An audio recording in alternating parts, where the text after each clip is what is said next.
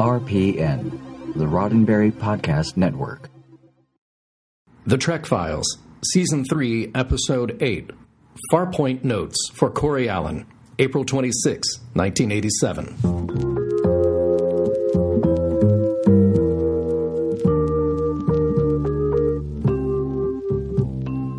Welcome to The Trek Files, a look into the archives of Roddenberry Entertainment from the personal files of Gene Roddenberry. And now your host, Dr. Trek, Larry Nemechek. Well, welcome back, Star Trek fans, especially all you background fans, you canonistas, I say that lovingly, and of course, all you original Trekophiles, spelled with an F. Hey, we've got a great show as usual this week. We have a confidential memo from Bob Justman to Gene Roddenberry from 1987. I wonder what that could be about. We also have a very special guest, welcoming back one of our returning guests, actually. But listen, first up, as always, take a look at this week's document at our Trek Files page on Facebook, The Trek Files. So give a listen to this sample and come right back with this week's guest.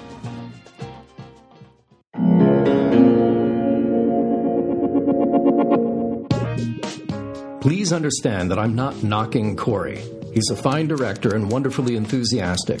We just want to protect the show and its concept. We can do this and still keep Corey enthusiastic. We should never forget that Corey needs to feel that we're totally supportive of him. Like a delicate household plant, he bears fruit when properly nurtured. So right, 1987, April 26th, we're on the eve of filming the Next Generation pilot episode, the premiere episode, the culmination of 9 years of hard work, feverish work, and 20 years of getting Star Trek back on television. So who else to call on but our old friend, friend of the show, longtime Star Trek fan and veteran professional, Dave Rossi. Dave. Hi, thanks for having me, Larry. I'm glad to have you back with us. Good to see you. I did not mean to shortchange your introduction there from PA to executive assistant to licensing coordinator to associate producer on Enterprise to producer on the Blu-ray original series. Yes, and that about sums it up. Shoot me if I'm forgetting something else. And you just take over and run with the show yourself. No, so I thought this is interesting. And from your central seat in production for many, many years there of what is, I don't know if it's becomingly called the Berman era, but you know what I mean. Yes. It's interesting to look at this. I talked to Corey on a little bit. I talked to Bob Justman when I wrote the Next Generation Companion. And I found this document in the files. I thought it'd be fun to talk about directors, but, you know, this specific moment in history, it's good to go over, you know, TV directors versus movie directors, and especially what happens on a pilot, right? I mean, does this sound out of line? Bob takes pains here to say, now, I love Corey. We wouldn't have hired him otherwise, but... No, not at all. I mean, especially when you think about what you're trying to do here. You're trying to establish the entire flavor of the show. You're trying to get across a lot of information to the audience. And, you mentioned the difference in television directing versus feature directing. In a feature, the director pretty much is the king. I mean, they have every advantage in their favor. On TV, it's not so. The executive producer is the top spot, and the directors switch out. I mean, they're only there for 2 weeks at a shot, aside from, when you're doing something like a pilot that Corey did here, which is a longer shoot. But typically, episodically, during the year, during the season, you are only there for 2 weeks. You get a week to prep and a week to, 3 weeks. You get a week to prep, a week to shoot, and a week to edit, sometimes 2 weeks to edit. But even when you're done editing the show, it ultimately goes to the executive producer. Rick spent a lot of time in the editing room with every episode. So after the director was done with it. So yeah, and when we say editing, obviously there's an editor, but correct, the director's not overseeing, but they're... No, overseeing is a good word. Right. They're what they want to do. They're finishing their creative. Sure. So basically, the editor assembles the first cut of the show. Then the director gets to come in for a week or two and start tweaking it. I'd rather use this take. I'd rather and so they start talking about it and they assemble what the director feels is their representation of the show. But then it goes to the executive producer for the final cut. And if it runs over, then the director's in on the decision of or he gets first dibs on what he thinks could cut, or yes, they do their entire first cut. So if they're over, if they make then that's part of the first cut. Absolutely, is the overage. Okay. Right. Well, and then, on a feature, the director's King of the Hill, whether it was technically his project or not, he's there. Or hers, thank you. 2019. Should have been 1999 or 1989, but or 1919. But it is different on TV. The director is, unless they become a regular, right, which happens on a long series, but ostensibly they're like the bottom of the pile. Everybody else is there all the time. They're the odd one out, Absolutely. Which is just exactly opposite. And Corey was around, but then we have our long-termers like Rick Colby and Cliff Bowl, Bob Shearer. Yeah, there was quite a few. When you have an established stable of directors like that, even though they come back, they only come back. There's only so many episodes per season, so some of them get 2 episodes a season. So that's how many times you see them for 6 weeks in a year, and the years have to pile up before you really get that sense. Absolutely, yeah. That returning. Well, but then again, a pilot is a special animal. It's more than just a regular episode, and a lot of times pilot directors, we were talking about this too. So Corey Allen here is directing Farpoint. Carson directed DS9's pilot, and Rick Colby Voyager. Mm-hmm. And so it's like they go to their trusted go-to guys. When there's a franchise being built and you have a stable of directors and you feel like you've got a feeling, it's kind of an honor, but a big sign of trust. But here we are out of the gate, right? I mean, there is no well-oiled machine yet. They're trying to build a machine, much less oil it. Right. And Corey Allen is a well-established director at this point. I mean, he was an older. When I started in 5th season, he was, I think safely say he was in his 70s. So he had a long career. He started back as an actor, I think, in, the 1940s or 50s, and then slowly transferred into directing. Had quite a career. And so they obviously knew of him. I mean, Bob Justman talks about him like he knows him very well. I mean, obviously talking about his, how he runs the stage. And I do remember that he did spend a lot of time blocking out. You could go down to the stage, and Corey would be down there the entire day, just blocking out shots. I mean, he had people there with him so that he could, he had bodies. He had bodies, exactly. And so he was very meticulous about how he wanted every single shot to go. Well, I don't think we have a big paper trail about this, but I know that when I talked to Bob Justman, late great Bob Justman, for the Next Gen Companion, he talked about, and he had a couple of memos that I still have somewhere about that Corey Allen was a fast-paced director. Not so much that you ran through the show, but that he would cut his takes off and not like that trim, just so there's like fudge factor for editing, you know? Yeah. Like he would cut his takes off and he wouldn't linger on a reaction. He would go and go. And he was worried about him under filming and that his shows would run under, and he was constantly worried about, not to pad the show, but just to make sure there was adequate footage. They didn't have to go back and write extra and all that. And he was worried about that affecting the overall pace and quick cutting that would force. So he was really on top of, I told him to, take it easy. This is a pilot. But he really gets into that here where he's saying... He does. And he also makes mention, somewhere in here it mentions that... he's talking to Gene saying either you, Rick, or I should be on stage for every single shot.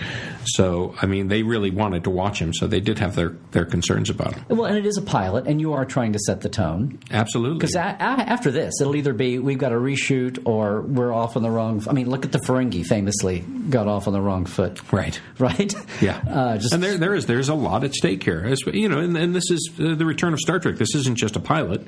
There was a lot riding on this. And so I can't imagine. I would have loved to seen a memo that talked about what directors they had in mind. I mean, they obviously ended up with Corey, who's a great choice, but I'd love to see who they were talking about. We're talking about. Yeah, it's amazing to me. What we have here is Bob writing to Gene, telling the executive producer, the great bird of the galaxy, now you need to sit down with Corey and talk about your vision for Picard and Riker and Data and so on and so on. Like, don't let him steamroll this. Don't let him, don't. And I love the line here about, make sure that you're crystal clear, because it's my experience that Corey tends to forget what he doesn't want to hear, which is a human thing. But we are talking about a director, and I mean, yes, everyone knows it's a pilot. They're setting things, but it shows that. Well, this is also a great example of Bob Justman managing up. Yeah. Right? That's the that's a good phrase. Here he is talking to Rick. Everything that could go wrong here, which is if we had to add shooting days to the schedule, if the budget goes crazy, all of those things land squarely on Bob Justman's plate. So here he is managing up to Gene saying, here's what you need to do. And he mentions it in your very Rodberian way. Yeah. Make sure you get Corey in order. And his last line here, in number 4, talking about Corey being one of the sweetest men, it was true. I mean, Corey Allen was just the gentlest of souls. He was very soft-spoken. He walked very slowly, and everything he did, he spoke to you, he looked you in the eye. He was just a very nice human being. But every director could have their weak points and their strong points. Or their quirks. Right. Well, it's amazing that I did meet Corey Allen and talk much later in life, and we did an interview. And I asked him about this too. He says, "Well, I think he said basically, yes, I could have been a little faster paced. What Bob's concern was true, but that's just the way he was. But it's interesting hearing you talk about how methodical he was and how not just did his homework, but that he came down and blocked it out live to that extent. But then yet he has this reputation for having quick cuts and quick takes, and which kind of forced the pace. And it was different directors worked out different ways of doing things. For instance, we had a director named Paul Lynch who never went on the stage. He was always directing from his chair on a video camera. On the screen, they had these little screens hooked up to the cameras, and that's how he wanted to see. He's there on the He's on the stage. Yeah, yes. I'm sorry. He's on the stage, not on the set. He's video phoning it in. He's off the set, and sitting. He never walked over with the actors on the set. He barely went over there to watch it. He was always watching it from this little monitor, and that's what he wanted. What they call video village. A video assist. Yeah, that's what he wanted to see. And so that was, it's just how these directors approach different things. Well, we talk especially, I don't know, TV and film different, but they talk about the technical directors and the actors directors, and maybe the best ones are both, or if you're a former actor, you're always an actor director, and you maybe lean on your director of photography, your cameraman, on your technical side. But that's a mark about it. Does some fall one way or the other? And of course, the actors appreciate having a quote-unquote actors director, not just a technical guy that knows his lenses and that's all he cares about, kind of a thing. But I imagine Jonathan Frakes is an actor's director. I would think so, but I think he's come along. He obviously knows what he's doing on the tech side, but no, he does. Yeah, he had to go through. That was another aspect of Star Trek: The Next Generation. I don't know other shows did this, but you could approach Rick Berman and say you wanted to direct. But Rick was very serious about it, and he did not look at it as a lark and didn't want you to look at it as a lark either. You had to do what we called in-house director school, where the actor would have to shadow an existing director on a show for months. It was a very long process, and pioneered by Jonathan. Yeah, absolutely. Yeah. Jonathan was the first. But then a lot of the actors went. Patrick directed one, but Patrick, is certainly stage acting. Directed, right? Yeah, but certainly acting is more his passion. Where somebody like Roxanne Dawson, even Robbie McNeil, they have LeVar. LeVar, absolutely. Yeah. But a lot of people got to direct, not just the actors, but a lot of people. You had some first ADs. Les Landau was one that came up as an assistant director. And even members of the staff. Peter Lauritsen, who was producer on the post-production side, directed Inner Light. That was his first episode. Dan Curry did visual effects, did Birthright. So there was an opportunity for people to do it, and they all had their own style. Some people, we talk about Corey, who would go down and block things out. Other people did it purely on storyboards, just by drawing things out, storyboards with the art department. So there's a lot of different ways to do it. I was just looking at a list here. Rob Legato directed a couple, who visual effects, kind of the co-producer opposite Dan Curry's. And now is a multiple Oscar winner for working with James Cameron quite a bit. Yeah. Well, Bob Lederman, who was one of the editors, had a couple of episodes. And of course, David Livingston, maybe most famously of yes, from Crew. And David Livingston was fun because I don't know if fun's the word. David Livingston was interesting because in production meetings when he was a producer, it was his job to, so for instance, the director would say, so we're going to be in 10 forward, I'd like 20 extras, and David would say, you get 5. Because his job as the line producer was to manage the budget and to manage, Right. When he was a director, it was, I want a nuclear helicopter, elephants. It was a very interesting change when he put that director's And 47 cranes. Yeah, it was very funny to watch him roll. Yeah. Well, and again, they developed a lot of returning. So quirky ones. So there are some here. I'm looking at the list that were returning. Alex Singer was one. Alex Singer was in a lot of ways from Corey Allen's contemporary. Mm-hmm. If you look back at their histories, they kind of went through the Quinn Martin production episodes, all those tonight's shows. episode. Yeah, exactly. Barnaby Jones. But Alex Singer, they were on the same age as Corey, very energetic. He was he was just nonstop ball of energy. He would come in, and I remember he would smash his fist into his palm, and he'd say, "We're going to get this going. We're going to," very excitedly, not in anger or something. He was a very, very funny guy, and I think he directed the pilot of Lost in Space as well. It's kind of interesting. He was around. I'm just looking at some of the names here. Bob Shear. I think you mentioned your memory. Bob Shearer, yes. When I was a PA, Bob Shearer, I would get the directors their lunch, and Bob Shearer every day, and he did 2-3 episodes a season. A very sweet guy. He would order for lunch every day tuna with cheddar on white toast and an apple. I don't know how. I couldn't tell you what any other director had, but having to do that every day when he was there stuck in my head. Now, see, if we ever wanted to do the obscure Star Trek trivia game, I'd have you make up questions like that. What was Robert Shearer's daily lunch menu? And people wouldn't. And you could just. I've got a million of them, Larry. You could just tisk at people, and no one would ever win. See. So Les Landau came up from the ranks. Do you have a memory of him? Just some of these names that people see fly by, and no, Les was great. He did. He came up as a second assistant. Came up through the assistant director program. Oh, all the way. Okay. And really made a mark for himself on the show. I mean, he. I couldn't tell you how many episodes he directed, but it was quite a few. He was in the top. Rick Colby was another one. Baron von Colby, or Herr Colby, we used to call him on the set. He was a very nice guy as well. And so these guys all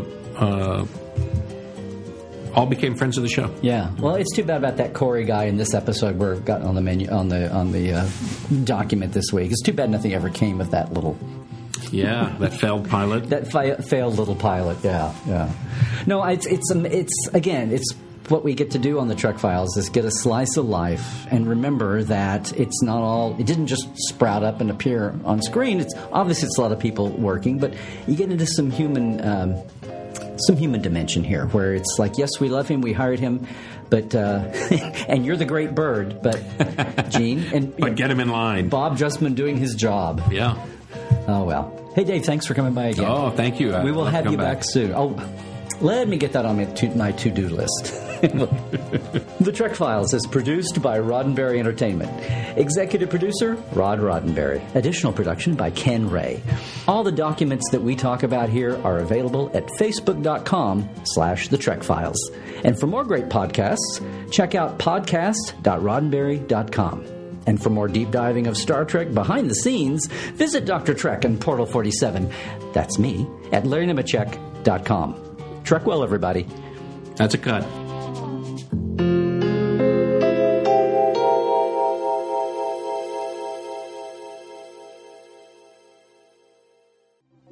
Podcast.roddenberry.com, the Roddenberry Podcast Network.